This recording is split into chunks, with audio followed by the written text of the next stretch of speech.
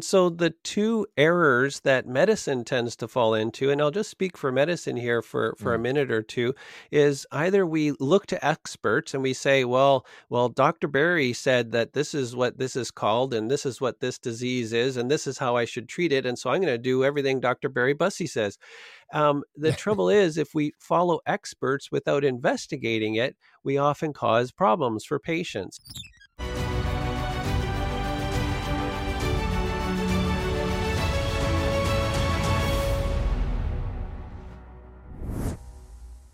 Hello, everyone, and welcome to Freedom Feature. And I'm your host, Barry Bussey. Remember to make sure that you subscribe on our podcast and also on our Freedom Feature program. You can do that at firstfreedoms.ca.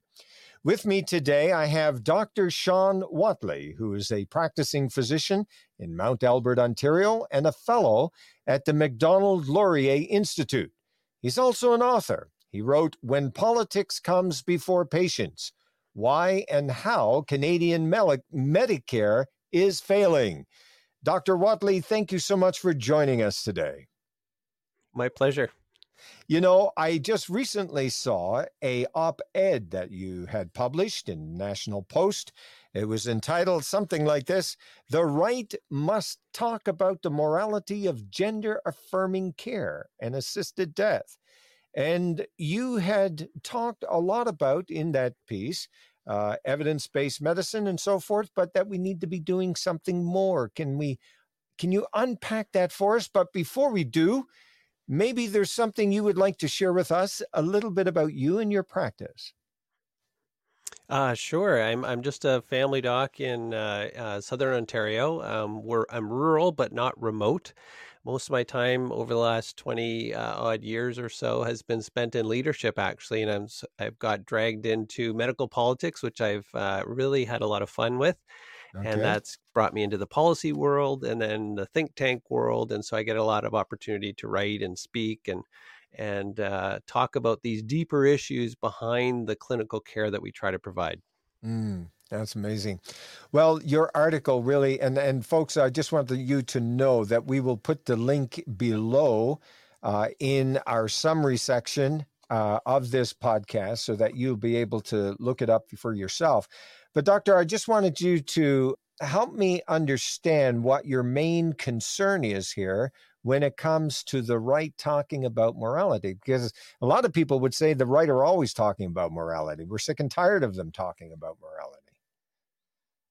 Yeah, absolutely. So it struck me, when we deal with these big policy issues, people who consider themselves right of center, so that's conservatives, classical liberals, libertarians, freedom-loving people. So it's really an amalgam of people who feel that they are right of center. Sometimes people have no label at all. They just don't want the government to bug them. So all of those folks who identify on that side of the aisle. Um, in general, especially when you're looking in the think tank world and the policy world, we really like to go to evidence. Show me the evidence, show me the studies, let's get down to brass tacks. And if the evidence points in a certain direction, let's try to go that direction. And we really worry about using moral language. I think in part because we don't want to be accused of being religious. And so we conflate religion and morality, whereas those are two separate concepts. If you look at the other side of the aisle, and I love picking at Jagmeet Singh because he's so articulate and he's a great defender of the left, but he'll stand up there and lecture us in his $2,000 suit about corporate greed and cruelty to the workers and on and on. He'll use heavy duty moral language, and he never worries about being accused of being religious. I mean, everybody knows he's not religious. So I think if we leave the stage open when it comes to a moral debate, and if we only talk about evidence, evidence, evidence, we leave the other side of the argument open and we leave our audience cold. I'm not saying evidence isn't important. Of course, we need evidence. But in a case of life and death and gender and sexuality, you're going beyond evidence. These are moral claims. Who do we think we are as a country? Do we want to have poor people choosing to end their life simply because they don't have the funds to make ends meet? I think that's a cruel and inhumane kind of society to be in. And I suspect Mm, most Canadians agree. mm. You know, it's interesting. You point out in the article that we don't do randomized testing with respect to whether or not parachutes are a good idea, and indeed, right? I mean, there's a certain. It seems that there's a certain natural understanding or common sense that we need to be thinking about when we're talking about these large moral issues or these large issues of public policy that have moral implications. Yes. And so the two errors that medicine tends to fall into, and I'll just speak for medicine here for a Mm, minute or two, is either we look to experts and we say, well, Dr. Barry said that this is what this is called, and this is what this disease is, and this is how I should treat it. And so I'm going to do everything Dr. Barry Bussey says. The trouble is, if we follow experts without investigating it, we often cause problems for patients. And so we do right. need evidence. And sort of the highest level of evidence is what we call the randomized controlled trial, where we put, 100 people or 1,000 people on treatment and another 1,000 people that are age matched and they have the same diseases and the same characteristics, same split of male and female, but they're getting sugar pills. And then we study the outcome blinded. So the researchers don't know who's getting what and the patients don't know who's getting what. And so we have this very high bar of evidence that we should try to meet before we can say with a fair degree of certainty that for this kind of patient with this kind of condition, on this kind of treatment, these are the outcomes we can expect. The trouble is, many things can't be tested at that level. And so I use the example in the article of parachutes. You're never going to get a research ethics board to allow 100 people to jump out of a plane without a parachute and 100 people to jump out with a parachute. I mean, that's unethical, right? Yeah. So we push the limits of common sense all the time, but we get into trouble if we put all of our eggs in the RCT or the evidence, the heavy duty evidence basket, or if we put all our eggs in the expert opinion or the, well, this is obviously logical, we're never going to study it basket. And so what I'm saying is we need both baskets. When you get into the expert opinion, that's when you start also getting into the ideas about morality. What does it mean to be a human? What sort of country do we want to live in? And all those kind of questions impact clinical decisions. And that's what we're dealing Okay. with So, gender affirming care and MAID. right. Okay. So you mentioned that one of the reasons why we don't want to talk about it is that we don't want to be judgmental, I guess. Or like, what is your thought on like how did we get here? Why are we having this struggle in discussing these sensitive issues? Well, so that's a huge question. I'm not sure I can answer it completely, but I could sort of suggest where we need to start. So we need, for example, Mhm. I'll use a couple concrete cases. Jackie Hollyoak. This is all from the media, so I'm not betraying patient confidentiality here. This is a patient in Fergus. She was considering medical aid in dying or physician assisted suicide due to chronic pain, and she was also on disability benefits. That was last December. In October, same thing, Amir Faroud. We heard about veterans with PTSD being suggested to pursue or advised to pursue or consider medical aid in dying, physician assisted suicide as a form of treatment. And so it seems like it's not a slippery slope that we've been on. It's like we've been on a pogo stick bouncing down the stairway of a stadium. Each leap is greater than the last, and now we're talking about, whether or not we should have essentially euthanasia for infants that are born with malformations. And even the Toronto Star said, "Whoa, this is going a step too far." And as people know, usually the Star takes a fairly far left of center view. Mhm. So I'm not sure I can answer your question as to why we're at this spot, but this is where we're at. And I think we need more people to say, hold on, let's actually talk, because let's talk about what kind of country we want to be in. These issues are shaping what sort of society we want to be in. Yes, we want to be free. However, is that really freedom or is that just being cruel? Mm. Hmm. And and I guess the thing is, we need to. It's coming back to the basic principles, right? Like, because one's vision of what's cruel, or one's understanding or definition of cruelty, it's cruelty, there would be a difference, right? Like I'm just wondering, obviously, even understanding that in one era, i.e., for example, we hear of the Roman Colosseum where they literally did gladiator fights to the death. That was great form of entertainment, whereas today we would say that was cruel. So I'm kind of like saying, okay, there's there's different perspectives on things, and trying to have a common understanding of what's acceptable and what isn't. And we have seen throughout the ages that there's differences of opinion on it. And how can we come to some kind of a semblance or understanding as to what we ought to be doing with such matters as gender affirming care, as it's called, and assisted death? How do we deal with this when we've got such a kaleidoscope of ideas out there?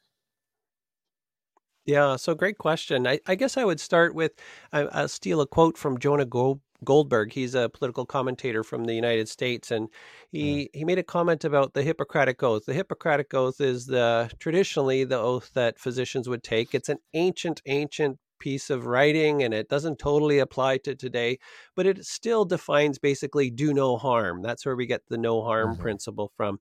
And Goldberg said the Hippocratic Oath was not a triumph of science, but a triumph of moral absolutism. And so mm, liberal democracy rests on a body of laws, and those laws rest on a body of beliefs or principles. And those beliefs themselves actually often aren't provable or deductible by logic. Very often they have a sense of moral absolutism, and some may even say they could be chosen arbitrarily, even if we can trace the roots back to a particular body of belief. What liberalism has done, and I apologize if I'm getting too far down the rabbit hole here mhm, for your listeners, but you really start getting into philosophy. And what happened during the early Enlightenment era is we split apart moral philosophy from politics, or hardcore philosophy from political philosophy. It started with Machiavelli, actually, and he said, listen, we just have to get politics done. We have work to do. So we're going to leave all this metaphysical stuff and morals and all these things that we can't prove off to the side. So he started the ball rolling, and really it comes to fulfillment in Hobbes, where he says, well, we can't agree on anything that's good. The only thing we can agree on that is good is our fear of violent death. So the state must mhm, exist to protect us from this fear of violent death.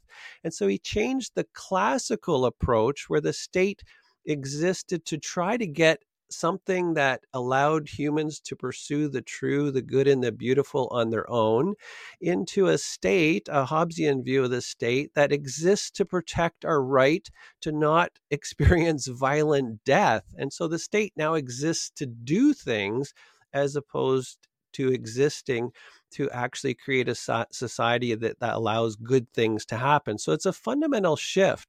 And in the scientific world, we get up to Auguste Comte. He's the inventor of positivism and sociology. He said, really, we need to focus only on logic and evidence. And the whole focus on society is really about how to make society work. Don't talk to me about morality, metaphysics, religion, any of that stuff. Let's be practical and just look at logic, evidence, and stuff we can measure. And so mm, within that environment, we now get to a point where people can't even articulate what it means to be human. And mhm, we live within liberalism, where liberalism champions four ideas: individualism, egalitarianism, universalism. So things are true wherever you are around the world. We can invade Iraq and force our liberal ideas on them. And then finally, meliorism. So we're going to make the mm, world better and better, with time. Well, those four ideas, if we cut them off the branch or the root that they grew out of, really become empty ideas once we forget the roots that gave us them in the first place. And that's where we're at. Alistair McIntyre, in his great book After Virtue, talks about, if we were in a post apocalyptic world, it's like we're getting fragments and little snippets from what got us to where we are from the past, and we can't recreate it. And so that's where we Mm. are now. Where the late liberalism is an elevation of choice above all else. We don't even know why choice should be elevated above all else, but we sure spend a lot of time fighting about it. And choice certainly seems to be the modus operandi in a lot of public policy decisions today. Like, it doesn't matter um, about the natural or instinctive understandings of what it means to be human. What is human is the ability to choose, and if I choose to be X, Y, Z, then I will be, right. I mean, that it's I'm going to operationalize what my will is, and that is a fundamental change we've seen as technology moves on as well. It's giving people more and more this capability of being able to make life altering decisions that previous generations didn't have. And the problem, it seems to me, is that this current generation, unlike previous generations, have not had the understanding and the education, the knowledge, the wisdom, more than the knowledge. Because I think you can have all the knowledge, but if you don't have wisdom, what does it profit you, really? To be able to know and decide whether or not I should choose those items or those decisions, or make those decisions. So you raise a fascinating point about choice, and I reached to Bill Gardner's work on this right now. Mm. He says actually there's two aspects to it. On the one hand, we love having radical choice on our sexuality, gender, whatever we do in our own bedrooms, that sort of thing. But at the same time, we embrace a high degree of authority and almost tyranny from the state on other things. You can shop here, you can't shop there, you can only get your health care here, give us more directions, more laws. And so he says that there's actually a libertarian socialism in this late example of liberalism. He talks about four stages of liberalism. So the early stage was sort of the Puritans and the early colonizers and the early settlers in the United States and Canada came, and they had a sense of virtue liberalism. So they wanted to be free so that they could be good. Leave us alone. We Mm. want to worship our God and live our lives the way we want. And so it's a very unique stage of liberalism. The second stage that followed was something, I forget his exact title, but it was essentially material liberalism. So they very quickly became rich and wealthy, and they had farms and factories because they were frugal and hardworking. And so they wanted to be free so that they could pursue industry. So that's kind of a material liberalism. The third stage was equality liberalism. As they became wealthy, they looked around and wow, there are a lot of poor people around us. They need help. We need a large state to help us equalize things. And so liberalism came into a third stage of equality liberalism. Gardner argues that in the fourth stage of liberalism, we're now in libertarian socialism, where we want you to Mm. be able to do as much as you want, take whatever drugs you want, do whatever you want with your body, change your external sexual, gender phenotype or the way you present as a male or female, and just go to town as long as the state is there to take care of us when we get sick or when we have consequences from our bad choices. Now, that's Gardner's rubric. I think there's some truth there to it.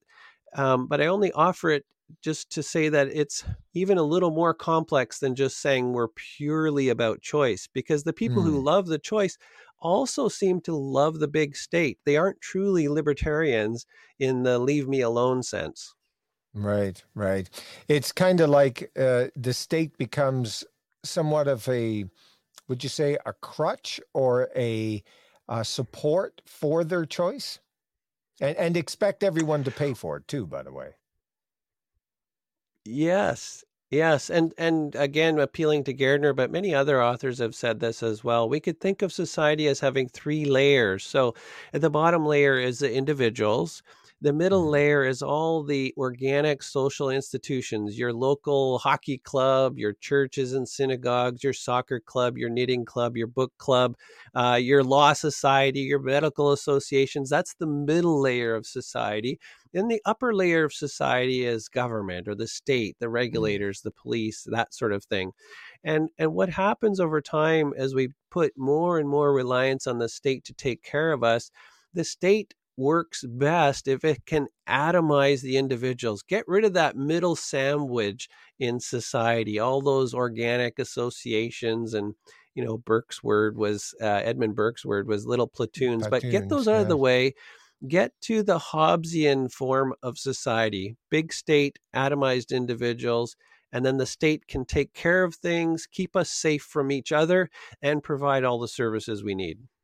Mm. I wonder if as you mentioned about that middle layer, and I've thought about this a fair bit, especially over the last couple of years, when we've had the state imposing its position on what it expected or the mandates, for the COVID-19 lockdowns and so forth, that the middle state, in essence, becomes arms of the state. So, in other words, all of these various and middle layers, whether it's church, whether it's the, like you say, the professional organizations and so on, they now begin imposing on the individual directives from the state. And I thought that was an interesting eliminating of the middle layer, as it were. Yeah. So what happens, and I've spent an awful lot of time actually in medical associations, sat on the board of the Canadian Medical Association, the Ontario Medical Association. I've been president of the Ontario Medical Association. And so that middle Mm. layer, when you have the state taking more and more of society for itself, the way to get money for yourself and power for yourself, if you're one of those middle layer associations, is to plead to the state. Give us Mm. money. You don't care so much about your members. You just care that they give you the dues, and then you got to plead to the state for a greater piece of the pie. And so you end up with a zero sum game. All the Mm. associations fighting against each other. You end up with what I call in healthcare is an iron triangle between government, doctors, and unions. And no change can happen unless each person gets a bigger piece of the pie. The other problem that overlaps this is I think the state forgets about the rule of law. And I know this is your neck of the woods here. Mm-hmm. So you get into a debate between rule of law versus legal instrumentalism or legal positivism, where the standard nowadays is for the state to say, well, the law is just there for us to use as a tool to make people do things. So if we have a problem, we'll pass a law and the law will fix it. As Mm. opposed to a rule of law approach where the law exists above the state, and the state Mm. tries, it's a very difficult job to try to come up with legislation that captures what we already know to be true. For example, if you start a chess game and you look at the rules of the chess game, nowhere on the rule list does it say you're not supposed to tip the board over when your opponent makes a move you don't like, right? That's not Yeah. on the rule board, but everybody knows it. Or if, we're springtime, if there are ducks walking across the road with a bunch of ducklings behind the mommy duck, every Canadian slams on their brakes, right? You don't drive over the baby ducks. Mm. We all know this. And so there are things we know that we can't necessarily tell. So that's a Polanyi term. We know more than we can tell. But this gets to the spirit of the rule of law, and it goes back to Magna Carta, and basically our whole tradition in the West is to say our states should be subservient to this higher authority known as the rule of law. The modern state doesn't do that. They look at the law as a tool that they can write laws no matter what, give them a fancy name like Patients First Act, even though it Mm-hmm. often means Bureaucracy First Act, and take control. So there's two layers, right? The state takes control, twists its understanding of what the law means, and then all those middle layers end up begging at the coffers of this treasury to give them more power. So it's a complex question you've asked. Yeah. Yeah, and it seems like as time goes on, it's becoming even more complex as our state and its regulations, the laws get more and more layered on top of each other, and it becomes very difficult for the trying to even understand the basic rules of the game, as it were, because it's just become overwhelming to many, many people. And that I think this is part of the reason why a lot of people are kind of leaving. They're not even participating in the process of electing government officials and so forth because they're so mesmerized that they just feel like, it doesn't make sense, and what they do make sense of is they find it confusing. And so there's a lack of participation that a lot of people have been noticing in recent years. Um, as we look at your work and the importance of trying to make sense of what's going on when it comes to you know the care or physician's care of the patients. You've written the book, When Politics Comes Before Patients. Um, why is that? Why do we get politics before patients? Is it money? Is it what is it? Well, a powerful question again, and it would take a whole book to unpack that. And I try to do Somehow, that if in I about knew somebody 300 who wrote pages. that book, but yeah. That's right. Um, but it started initially in the 1970s, right? Where the government said, well, we're just going to pay for care. So we're going to take over all Mm, those insurance companies. Actually, over 60% of Canadians actually were already covered by an insurance plan. Many of the people who weren't covered didn't want to be covered. They were self insured, right? They had enough money to cover themselves. And so government could have taken a European approach where they just pay for the insurance premiums for everybody else. But no, Tommy Douglas and his crowd said, no, we need to nationalize the medical insurance companies. And what that means is they took over them and they allowed the companies to still exist. These companies exist as funding agencies for research and humanitarian efforts. I'm thinking two of the largest ones, AMS and PSI in Ontario. So they're still in existence, but they don't offer medical insurance. But as mm, soon as the government starts to pay for something, and especially when there are no questions asked, only within a few years, they need to start turning off the taps. And so, if you have a minute, I can just tell you how it all worked. Um, Healthcare is supposed to be a provincial a mandate out of Section 92 of the Constitution Act.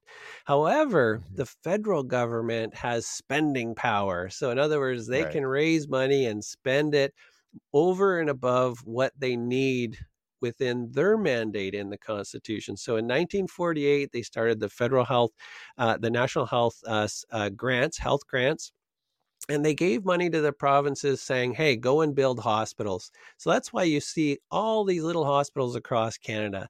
1957, federal government again passed the Hospital Insurance and Diagnostic Services Act. And this is where the first time you see this 50-50 cost sharing agreement.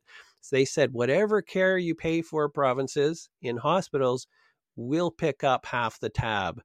1968, Mm, similar process, except for medical care, everything that doctors do. And so between 1972, so it took between 68 and 72 for all the provinces to buy in. The Medical Care Act was actually 1966, but it received royal assent in 68. 68 to 72, all the provinces buy into this. They're all getting money from the federal government now. And those were the golden years of Medicare, right? We had a mhm. young population, far more hospital beds than we had people to stick in them. We couldn't really do much for you if you had a heart attack, right? Bed rest, oxygen, morphine. And so, really, the total cost wasn't high and the resources were great and the need was much lower than it is today because we had a younger population. But that changed radically between 72 and 77. So utilization, or the number of services people used, shot up, went through the roof. And so in 1977, the first Trudeau government said, okay, no more blank checks, no more of this 50-50 business. The gravy train is being turned off, and that was with the Established Programs and Financing Act. So they gave the provinces some tax points, and they said, now we are doing a per capita transfer payment. Now the provinces were on the hook. They had built all these hospitals and promised the moon to everybody. Everything's free, first dollar coverage, which means you don't have to pay a penny when you go to see the doc. And so now they were on the hook and they couldn't pay for things. And so they started cutting fees to doctors and adding user fees and adding hospital service charges. And it's been a spiral since 1977. The early 1980s is when it really got tight.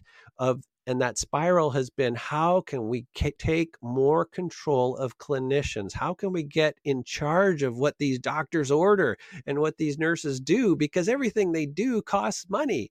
And so that's a long-winded answer to try to get at the question you asked of why do we have the government taking so much control of all this business? And of course, there's also, coming back to our original discussion as well, is that even in that discussion, there are issues of morality, right? Well, absolutely. So if we circle back, I mean, one of the things, and this is going, I feel nervous talking to a lawyer about the law, but 1982, the Canadian Constitution, the Constitution Act, we get the Charter of Rights and Freedoms, judicial review. So really, we're abrogating our decisions about morality to the courts. And in that article, I quoted a conversation that I had when I was on the chair of the board of the Canadian Medical Association with a colleague. And I said, well, just because it's legal now to have physician, assisted death, that doesn't mean it's right. And he said, and he wasn't joking, he wasn't being, sarcastic or ironic or anything. He said, yeah, but the Supreme Court has ruled otherwise. So in other words, the Supreme Court said it's okay now. And so in 1993, with Rodriguez's case, no, it's terrible. We don't allow physician-assisted death in Canada. In 2015, yes, we do allow it. And in 2016, we invent a whole new language, right? We don't talk about assisted suicide or physician death or euthanasia. It's medical aid in dying. We capture everything into this new language. And so the courts have done this for us. So it speaks to a bigger question, again, of who's running the country. Does the legislature have the power to actually enact decisions that the voters want? But again, this is way above my pay grade. This is into your neck of the woods, Barry. Yeah, well, it's certainly an area that we need to do a lot of discussion. Dr. Whatley, I want to continue our conversation. I see that our time is gone right now, but I do want to continue our conversation to unpack more of these concepts and the importance of morality in medicine, but also in general public policy. And so I'm wanting you to stand by for another go around. But for this section, is there anything else you would like to share with our viewers right now? I just encourage people, regular voters are going to make the difference. It's the regular citizens that if they get involved and pick one tiny area that really captures your interest, you don't have to become an expert on everything. Nobody is. Pick one thing and then talk about it, learn about it, talk to your members of provincial parliament or federal parliament, your neighbors, write letters to the newspaper. That's how things change. So we need participatory democracy, or our democracy won't work at all. Okay. Well, listen, thank you very much for joining us today. My pleasure. Okay, folks, thank you for joining us and being part of this discussion. We will continue our discussion next time. And until next time, I'm Barry Bussey. And remember that on this program, we have open, honest, transparent dialogue. You may not agree with everything that's being said here, but this is the reason why First Freedoms started, and it's why we have Freedom Feature. See you soon. The fight for freedom consists not only in the legal battles in court, but also in the battle of ideas at the universities and in the media. It takes time, effort, and money to keep on top of the debates for freedom. Your donation allows us to keep fighting for all Canadians. Firstfreedoms.ca